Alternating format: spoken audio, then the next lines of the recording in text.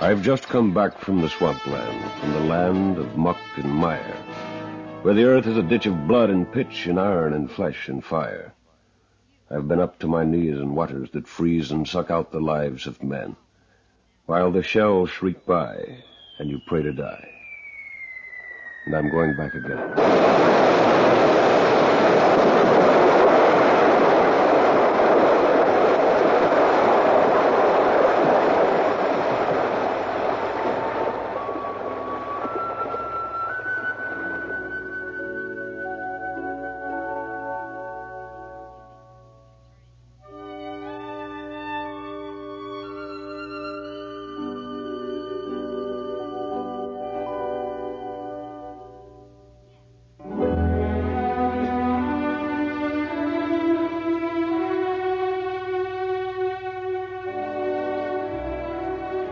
Today marks the 50th anniversary of one of the most blessed moments in the history of all mankind, the 11th hour of the 11th day of the 11th month of the year 1918, the end of 4 years of nameless terror known as the War to End Wars.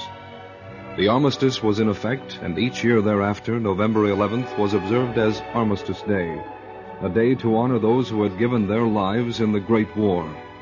Now, of course, Armistice Day is called Veterans Day, with remembrance of wider application as Americans rendered tribute to all who have served their country in all battles, from Revolutionary time to the present. These 193 years have witnessed the dramatic saga of America's stand against tyranny, against any and all who would usurp the freedom that the United States has always symbolized throughout the world. But considering the significance of this particular November 11th, this special Veterans Day program will confine itself to perhaps the most brutal of all conflicts, the struggle in memory of which this day originally was set aside as a holiday. This is the end of the war to end wars.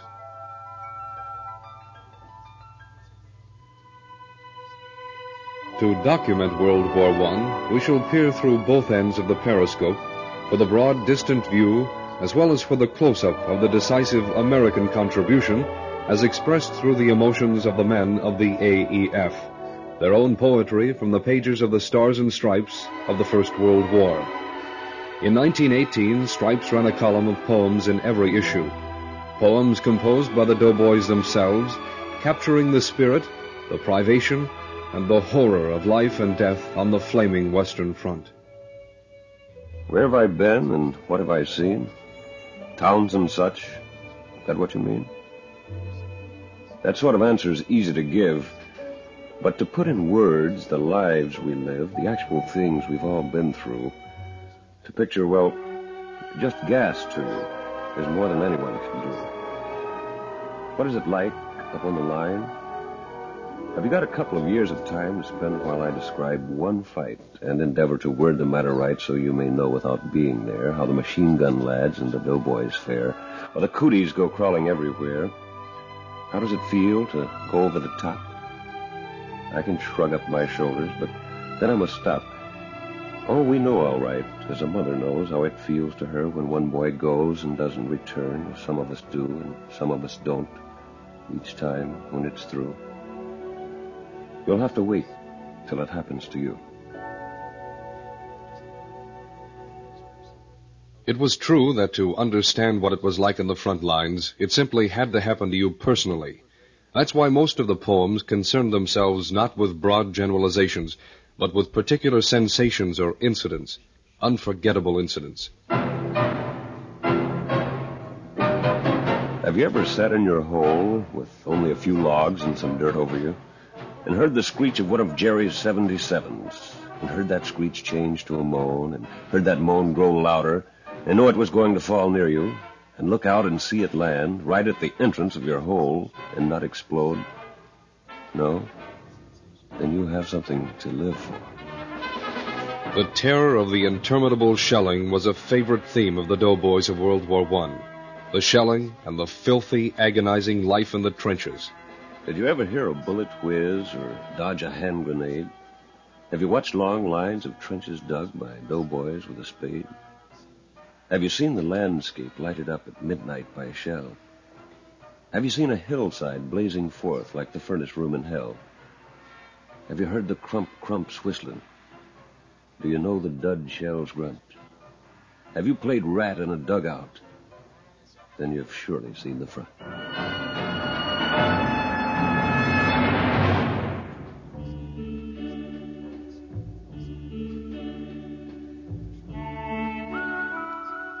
In revealing some of the thoughts of American doughboys, we have leapfrogged ahead of the chronological sequence of the First World War.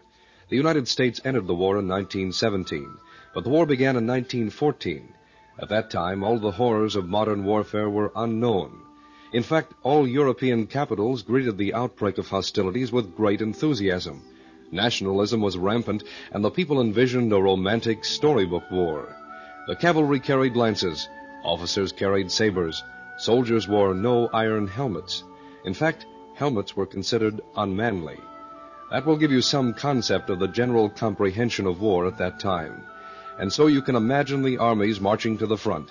There were cheers, waving flags, pounding drums, and flowers being strewn in the path of the troops. But then the shocking realization of truth.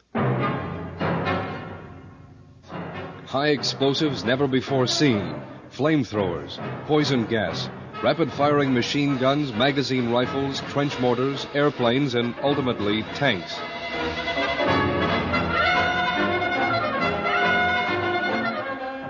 Most of these and other modern weapons of destruction pulverized the soldiers of all sides as Germany invaded France through Belgium, thereby drawing England into the war. The Russian steamroller attacked Germany, and Austria attacked Italy. In the west, the Germans drove to within 30 miles of Paris, where, with their lines of supply deeply extended and with the French rushing reserves to the front in taxicabs, they were stopped on the Marne River. It was one of the most heroic defenses of the war. Meanwhile, the Russians were smashing forward in East Prussia in the general direction of Berlin. But at a place called Tannenberg, Hindenburg and Ludendorff outgeneraled the Russians, lured them into a trap, and subjected them to a disastrous defeat. A defeat of such proportions, Russia was never again able to mount a serious offensive in German territory. With these big drives stopped, the Holocaust began. The war of attrition, the war of the trenches, where, particularly on the Western Front, advances were to be measured in yards, not miles, for 4 long years. Before it was over, 20 million people were to have a rendezvous with death.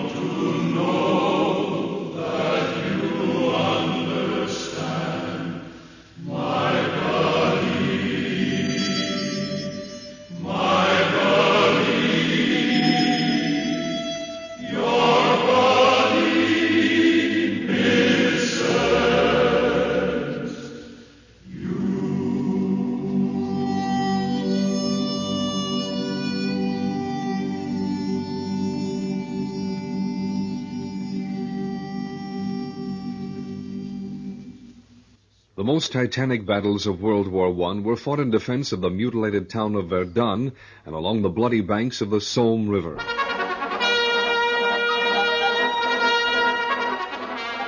It is important for us to know some of the details of these convulsive struggles because it gives us insight into the character and incredible courage of the American soldiers who were to come later.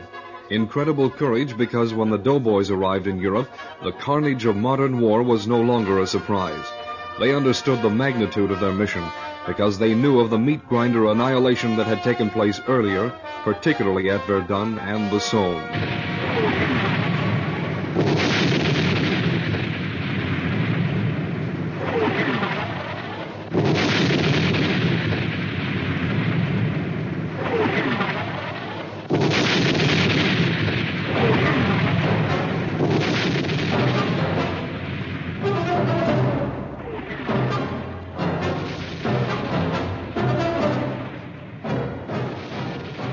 For the opening barrage of their offensive at Verdun in 1916, the German army moved in 1,300 trainloads of shells to feed 1,200 big guns lined up axle to axle for as far as the eye could see. The resulting drum fire continued without let-up for days, and it was so intense it could be heard as far away as Koblenz, Germany. This awesome shelling was intended to obliterate the French army, but when the siege lifted and the infantry moved forward, there were still enough French alive to emerge from caverns beneath ancient forts surrounding Verdun and throw the Germans back. The stirring French motto was, "They shall not pass." And after 5 months of attack, they didn't.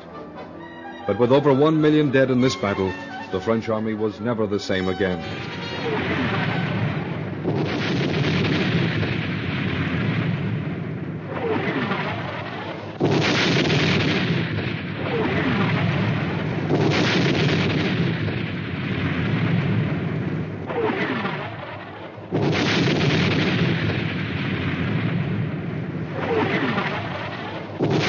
Flanders Fields, the second battle of the Somme. To prepare to go over the top, the British poured 5 million shells into German positions, an area which had been reclaimed marshland. The shell fire destroyed the drainage and turned the terrain into a veritable sea of hissing, churning slime. A huge sucking bog. Men, animals, and machines slowly slipped down and disappeared. Dugouts were flooded, trenches caved in and collapsed. The mud was everywhere. It caked a man's body until he could hardly support his own weight.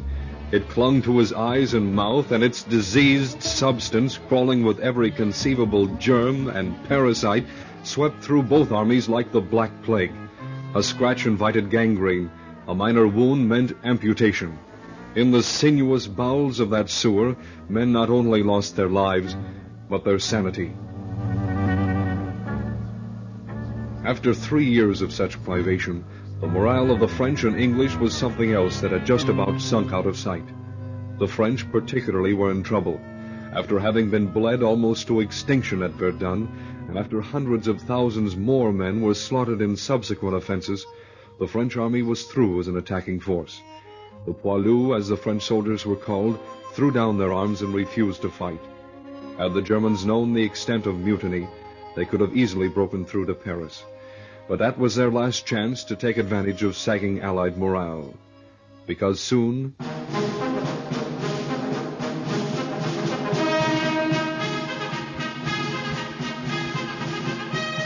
On April 6, 1917, the United States entered the war.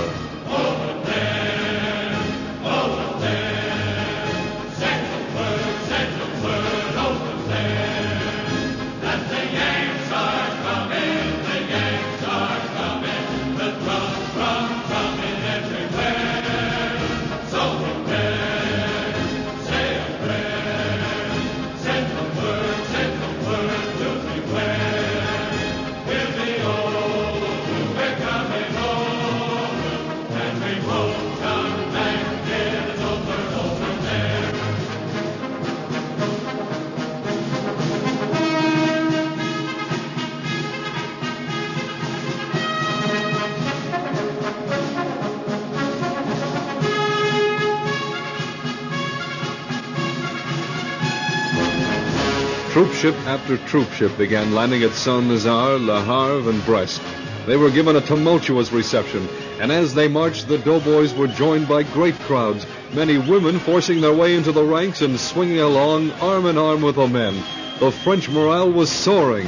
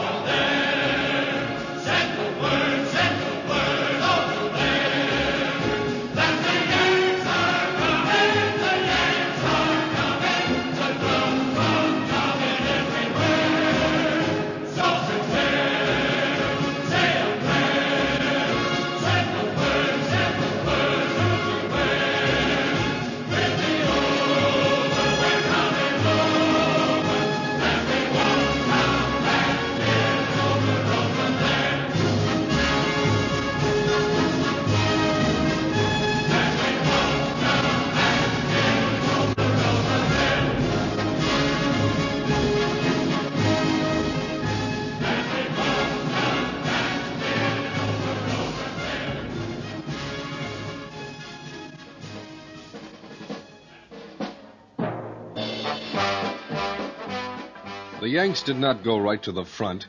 First, they required advanced training, and for this, they headed for training centers. They traveled by boxcars, and they roared laughing when they saw them.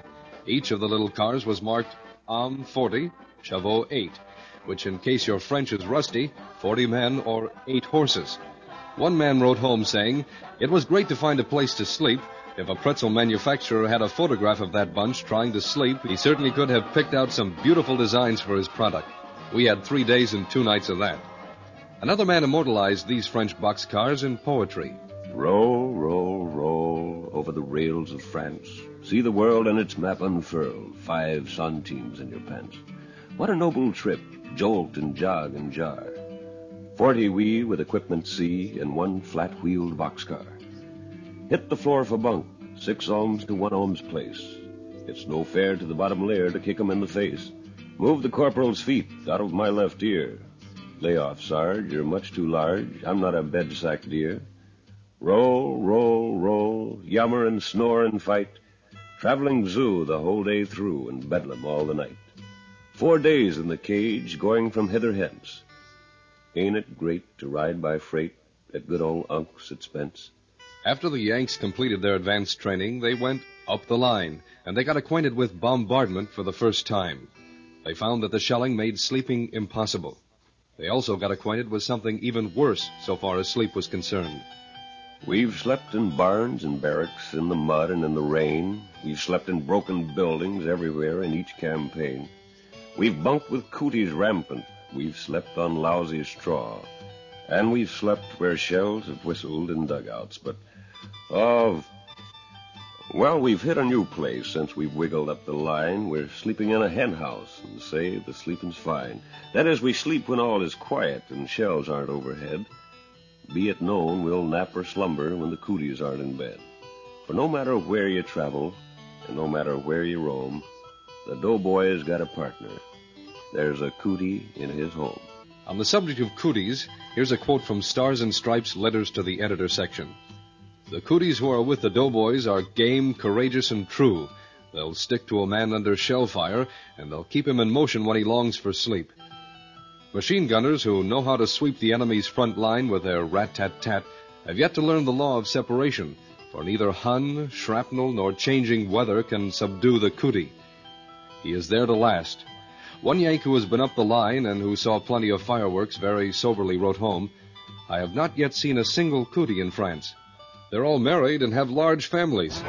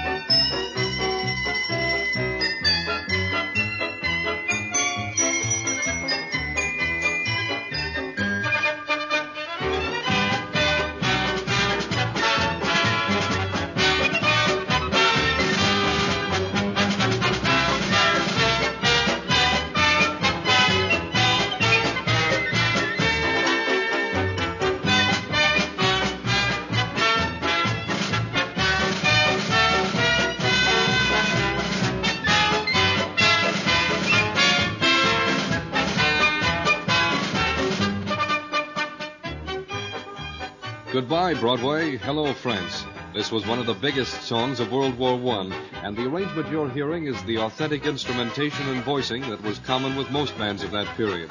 It's an inspiring song, a happy song, and as in every war, however brutal, humor somehow always makes its presence known.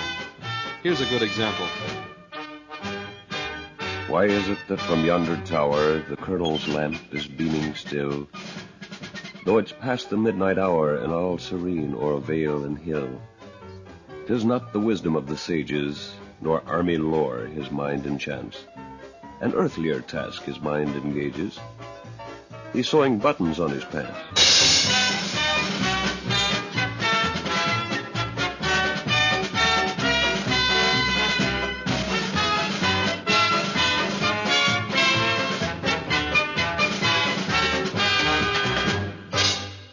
I was like the child who believed there was a Santa Claus but never had seen him. Only I have seen another world and know it exists. I used to think that there was only one world, a world of mud and bursting shells which killed and wounded me and my pals. A world of hissing bullets and mustard gas and cold, sleepless nights and no food for days and Huns who cried "Kamerad" when their ammunition was gone. And filthy clothes and cooties and cooties and cooties. But now I know that there is also a world of clean sheets and pajamas and good food and plenty of it, and kind, gentle women in white to give you cocoa and soup, and doctors who give you more than CC pills, and peaceful days without a single shell, and peaceful nights, and officers who wear white collars and have only heard of cooties, and visitors who sit on your bed and murmur, "How thrilling," and streetcars and taxis and buildings without a single shell hole in them, and everything I only dreamed of before. Gosh, but it's a wonderful war. Back here. Once I heard a father ask his soldier son, "Why can't you advance like other boys have done? You've been a private mighty long. Won't you tell me what is wrong?" And then the soldier lad said, "Listen to me, Dad. I'd rather be a private than a colonel in the army. A private has more fun when his day's work is done. And when he goes on hikes, in every town he strikes, girls discover him and just smother him with things he likes. But girlies act so shy when Colonel passes by. He holds his head so high with dignity. So would you rather be a colonel with an eagle on your shoulder, or a private with a chicken on your knee?" Oh, step right up, boys, don't be shy. We've got to keep the glow in old glory and the free in freedom. America needs you like a mother, and would you turn your mother down? Oh, hear the call. Would you rather be a colonel with an eagle on your shoulder, or a private with a chicken on your knee?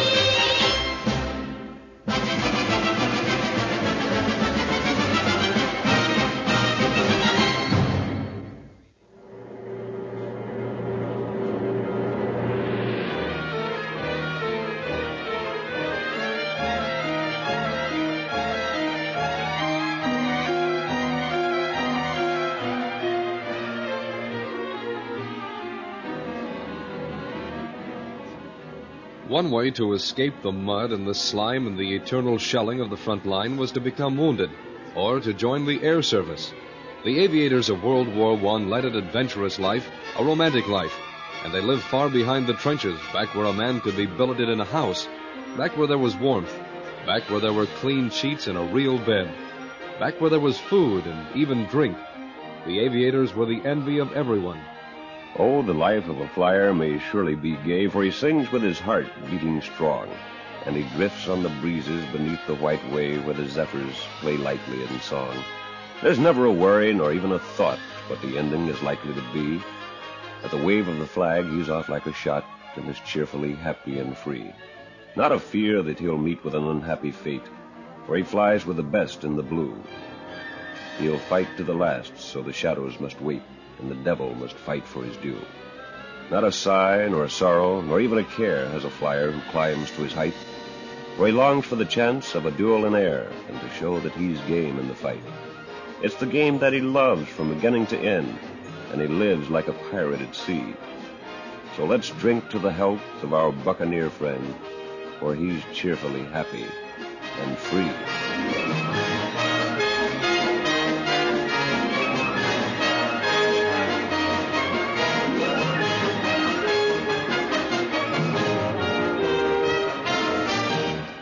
Yes, the aviator, or the sky jazzer as he was sometimes called, was very often happy and free, but he was also very often dead.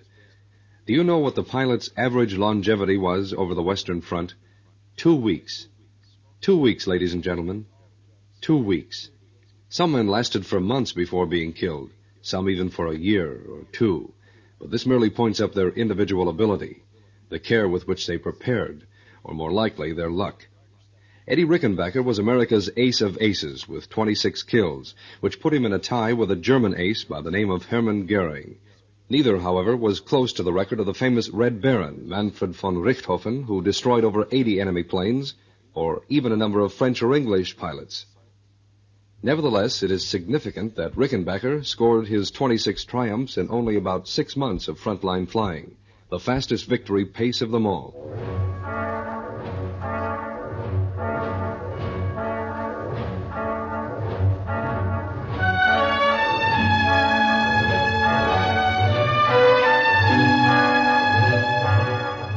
The men who served their time in the clouds were but a handful compared to the millions in and immediately behind the trenches below.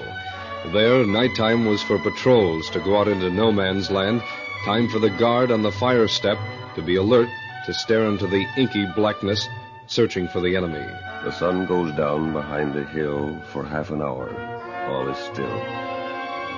The sky grows dark, the stars appear. We watch the moon through cloudlet steer.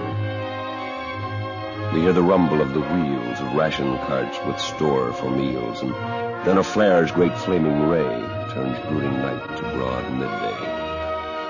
Next we hear machine guns fire. They cut into the foe's barbed wire, 100 rounds, and then they cease. Again is no man's land of peace. In dugouts deep, the tired men snore, while big rats run across the floor, and one man twists from left to right. 'Tis hard to sleep when cooties bite. The breeze wafts over no man's land, the martial strains of a martial band. The Huns, no doubt, rejoice in glee o'er tales of transports sunk at sea. But our guns spot that German band. The gas shells scream o'er no man's land for 15 minutes. Then all still, and no more music behind the hill. Day now breaks, our shift is done. The daylight fights lure not the Hun. We thank our stars, an easy stunt. A quiet night on the Western Front. In every war, in moments of quiet, a man's heart is apt to wander home, as expressed by this poem from Stars and Stripes called A Doughboy Thinks of Love. I'm sitting in my dugout and waiting for my chow. I think they'll get it through tonight. The Boche is quiet now somewhere in France. We gave 'em beaucoup shells today. We'll give 'em gas tonight. And I'm oiling up my rifle. I carry on the fight somewhere in France. But through all this great adventure, at twilight every eve, my heart pleads guilty to the charge of absent without leave, somewhere in France. 3 letters left a village bound for somewhere over there. 3 letters to a lonesome soldier lad. Each one a loving story told. Each one was worth its weight in gold. 3 messages that made his poor heart glad. For the first was just old-fashioned, and it breathed a mother's prayer, while the next one started, darling, God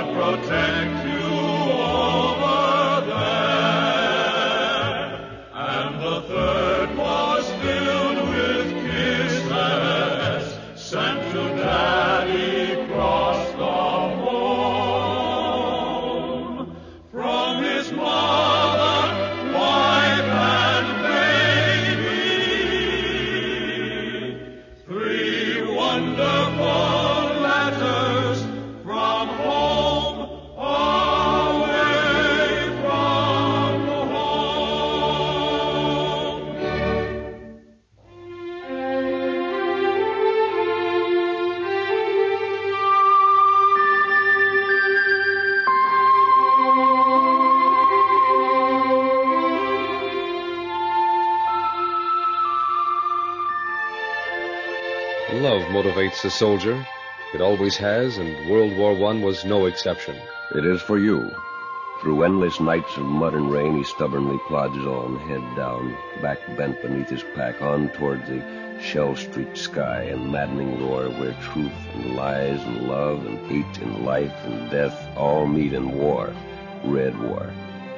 He loves and hates, and so he fights. To all his love be true. Guard well your heart and keep the faith. He fights for you. So far as we have touched on the matter of love in wartime, we have considered only the girl back home. But what of the girl on the scene? In the First World War, that girl would most likely be French. And of course, that presented the same language barrier that has always faced American soldiers abroad. However, as always, the barrier was usually surmounted, but not without some minor frustrations, as indicated by this poem called When Private Mugrams Parlez-Vous. I can count my francs and centimes if I've got a basket in the air and I speak a wicked bonjour. But the verbs are awful queer, and I lose a lot of pronouns when I try to talk to you, for your eyes are so bewitching I forget the parlez-vous. In your pretty little garden with the bench beside the wall and the sunshine on the asters and the purple phlox so tall, I should like to whisper secrets, but my language goes askew with the second-person plural for the more familiar two. In your pretty little garden, I could always say, je t'aime, but it ain't so very subtle, and it ain't not quite the same, as you've got some dandy earrings or your eyes are nice and brown. But my adjectives get manly right before a lady noun. Those infinitives perplex me. I can say, you're très jolie, but beyond that simple statement, all my tenses don't agree. I can make the Boche compreni when I meet him in a trench, but the softer things escape me when I try to yap in French. In your pretty little garden, darn the idioms that dance on your tongue so sweet and rapid. They hold me in a trance. Though I stutter and I stammer in your garden on a bench, yet my heart is writing poems when I talk to you in French. Mademoiselle Frommer, monsieur, c'est voulez-vous?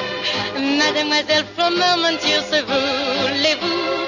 Comme elle lui répondit oui, elle eut un très gentil mari, Mademoiselle Frommer, mentir.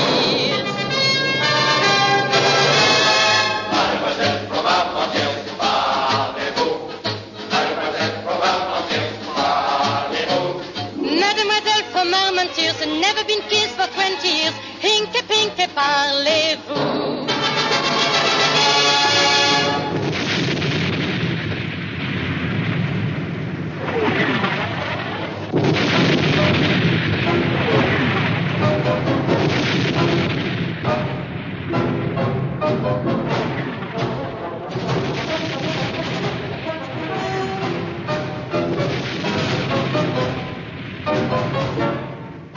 In the month of July 1918, the German armies exploded in an enormous offensive that threatened to win the war before America's full strength was assembled. As in the first weeks of the conflict, the Allies were pushed back, and in fact German arms were once again at the Marne River, almost within sight of the Eiffel Tower. At that moment, American Marines and Army doughboys were thrown into the breach. Though shells be bursting all around, though myriad corpses heap the ground, though hell itself fling back the sound, Americans don't give. Staunch in the strength of conscious might, calm in the mail of radiant right, piercing the shroud of cheerless night, they die, but never give. It is said that the Marne ran red with American blood. They died, but they did not give. The German army was thrown back, then driven back, never, as it developed, to threaten Paris again.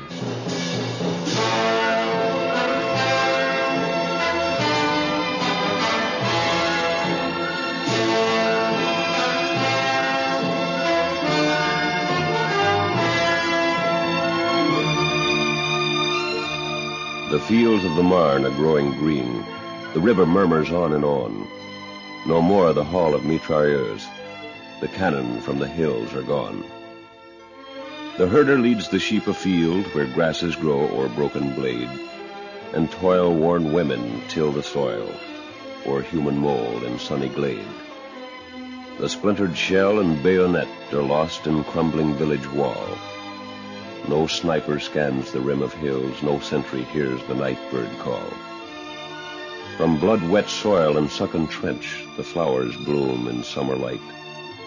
And farther down the vale beyond, the peasant's smiles are sad, yet bright. The wounded Marne is growing green. The gash of Hun no longer smarts. Democracy is born again. But what about the wounded hearts?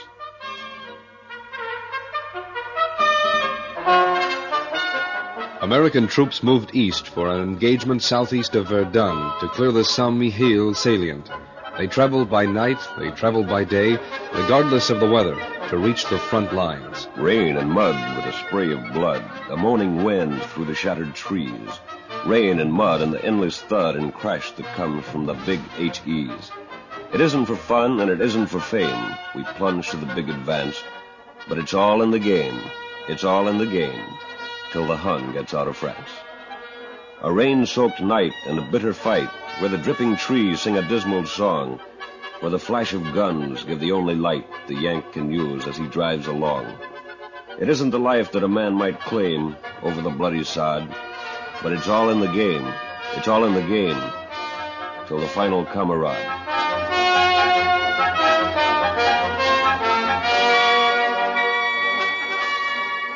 In the first major assault of the war by American troops exclusively, the doughboys drove the German troops out of the salient they'd held for over 4 years.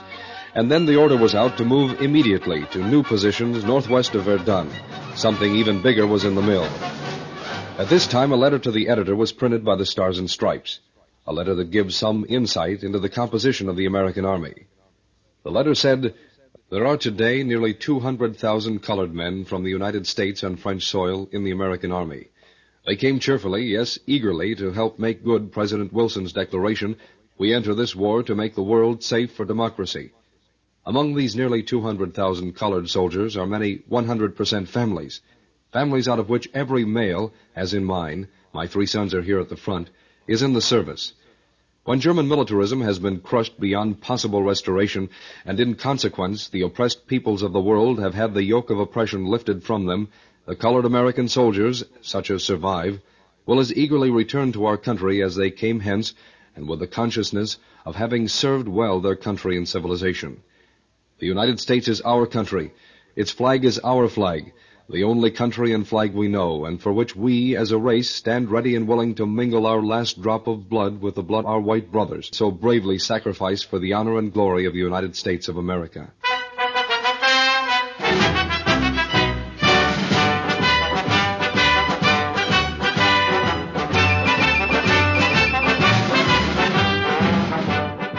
Where do we go from here, boys? Where do we go from here? They didn't know, but they were heading for the Meuse Argonne. There's a rumble and a jumble and a bumping and a thud as I awaken from my restless sleep here in my bed of mud and pull my blankets tighter underneath my shelter fly, and I listen to the thunder of the trucks a-rolling by. They're jumping and they're humping through the inky gloom of night, and I wonder how them drivers see without a glim of light. I can hear the clutches roaring as they throw the gears in high and the radiators boiling as the trucks go rolling by. There's some a-dragging cannons. You can spot the sound all right. The rumbling ones is heavies and the rattling ones is light. The clinking shells is pointing up their noses at the sky. Oh, you can tell what's passing as the trucks go rolling by. Some singing songs as when I left they wasn't even right, a showing that they's rookies when they got a service strike. But just the same, they're good old Yanks, and that's the reason why I likes the jazz and barbershop, for the trucks are rolling by. Just God and General Pershing knows where these here birds will light, where them pumping trucks is bound for under camouflage night, when they can't take aero pictures with their fokers in the sky of our changes of location, while the trucks are rolling by. So although my bed is puddles and I'm soaked through to the hide, my heart's out with them doughboys on their bouncing, singing ride. They're bound for paths of glory, or perhaps to fight and die. God bless that Yankee cargo, and the trucks are rolling by.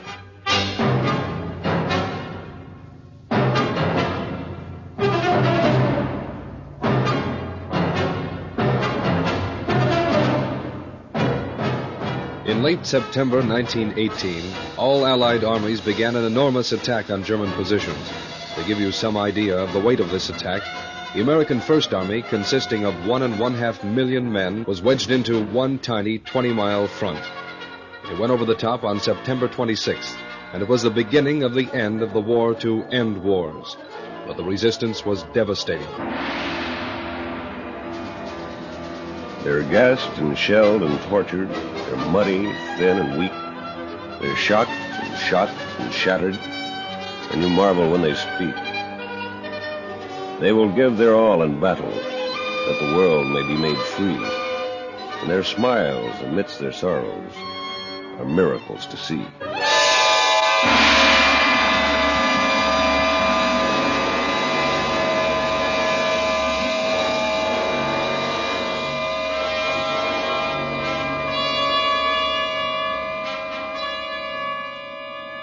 And then it was over. The 11th hour of the 11th day of the 11th month, 1918. How happy is tonight when all thy hills rest from the buffeting of years of strife. How happy is tonight when all thy dead rest in the victory they have bought with life. How happy is tonight when all the world, freed from the agony and threat of war, rests for a morrow, peaceful evermore. Yes, it was over, and we have won.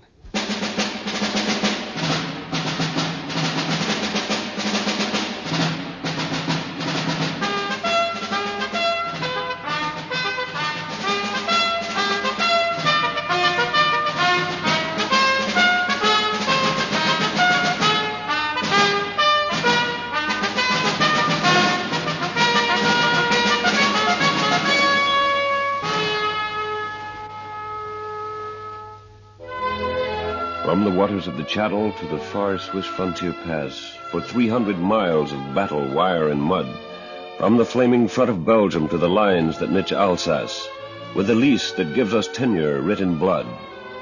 From Amont, rewon and righted, from Sedan, revenged, for aye, to the bulwark of the centuries, Verdun, falls a sweet and stranger silence, and the red roar dies away. We have won! We have won! We've won! By the martyrdom of mothers and the children that they bore, by the skeleton of Louvain and its kin, by the prisoners of Vimy, where their charnel corridor told the hail we owe the soldiers of Berlin, by the lives we put behind us, by the memories we keep of the men who marched with us, whose race is run, by the thousands of their crosses, where their ranks are still in sleep. We have won! We've won! We've won. So we quit the battered trenches, so we leave the stricken field, and the ancient load is lifted as we move. And the flags whose wake we followed that have forced the Hun to yield bless the columns swinging on. They ride above. Oh, the hungry guns are muzzled, and the steel is sheathed and cold, and the land of France is shining in the sun. We are back to home and fireside, all we staked ourselves to hold. We've won. We have won. We have won.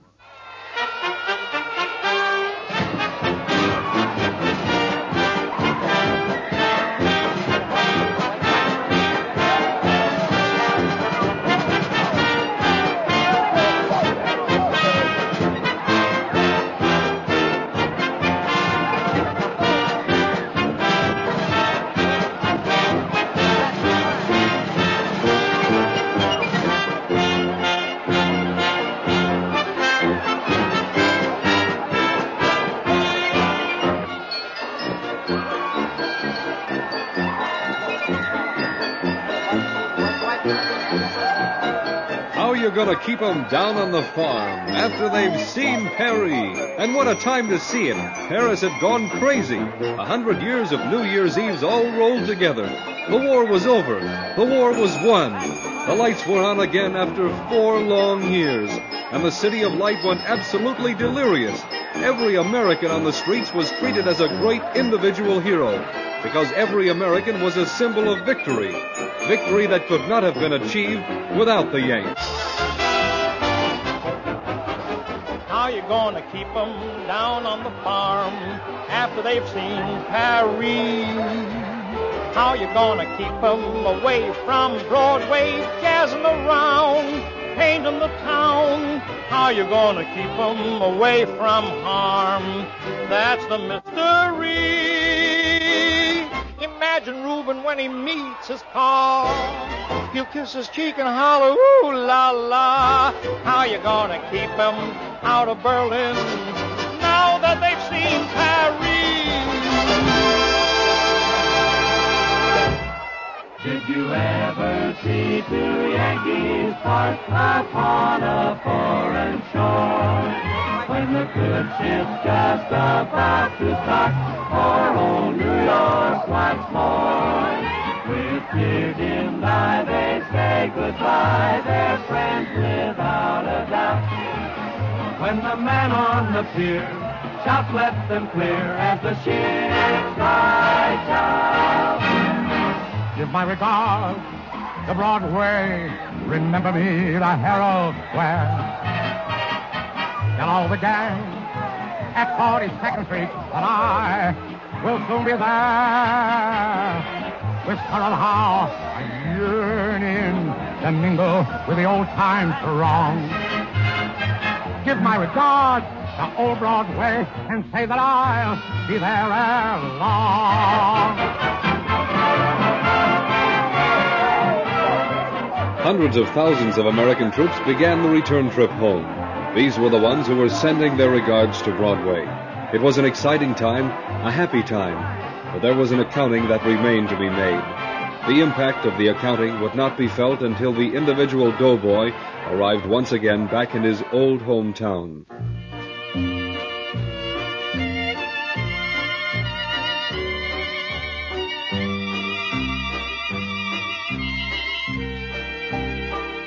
Last night, neath a street lamp, I silently stood on the same corner, back in that old neighborhood. As I gazed at the houses, unchanged by the years, in my throat came a lump, and my eyes filled with tears. I looked at the lamppost, the pump, and the stoop, and again I could picture us kids in a group. There were Shorty and Yeller and Skinny and Mike, and the rich kid who had ball-bearing skates and a bike. And the first thing we knew, we were all 21, but the gang stuck together in fight or in fun. And then came the war, the crowds in the street, the blast of the bugle, the tramp of the feet. And the gang, that old gang of mine, was the first gang that hit the von Hindenburg line. In the woods they call the Rouge Bouquet, there's a new-made grave today, built by never a spade or pick, yet covered by earth 10 meters thick. There lie many fighting men, dead in their youthful prime, never to laugh or live again or taste of the summertime. For death came flying through the air and stopped his flight at the dugout stair, touched his prey and left them there, clay to clay. Now over the grave, abrupt and clear, 3 volleys ring, and perhaps their brave young spirits here. Go to sleep. Go to sleep. But the war is all over, and last night as I stood on the same corner, back in that old neighborhood, I couldn't help brushing a tear from my eye, for I knew not a face in the crowds that went by. Gone forever are the pals that I love. There isn't a trace or a sign of that regular, honest-to-goodness old bunch that I call that old gang of mine.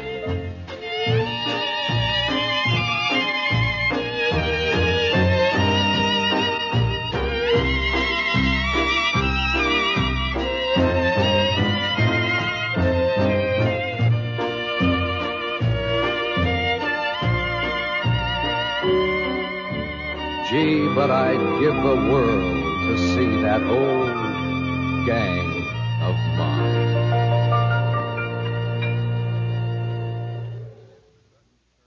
There is on earth no worthier grave to hold the bodies of the brave than this spot of pain and pride, where they nobly fought and nobly died. And up to heaven's doorway floats, from the woods called Rouge Bouquet, a delicate sound of bugle notes that softly say, Farewell. Farewell.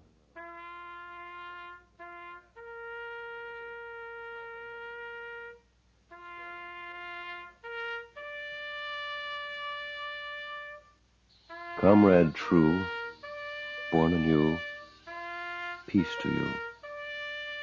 Your soul shall be where the heroes are, and your memory shine like the morning star. Brave and dear, shield us here. Farewell.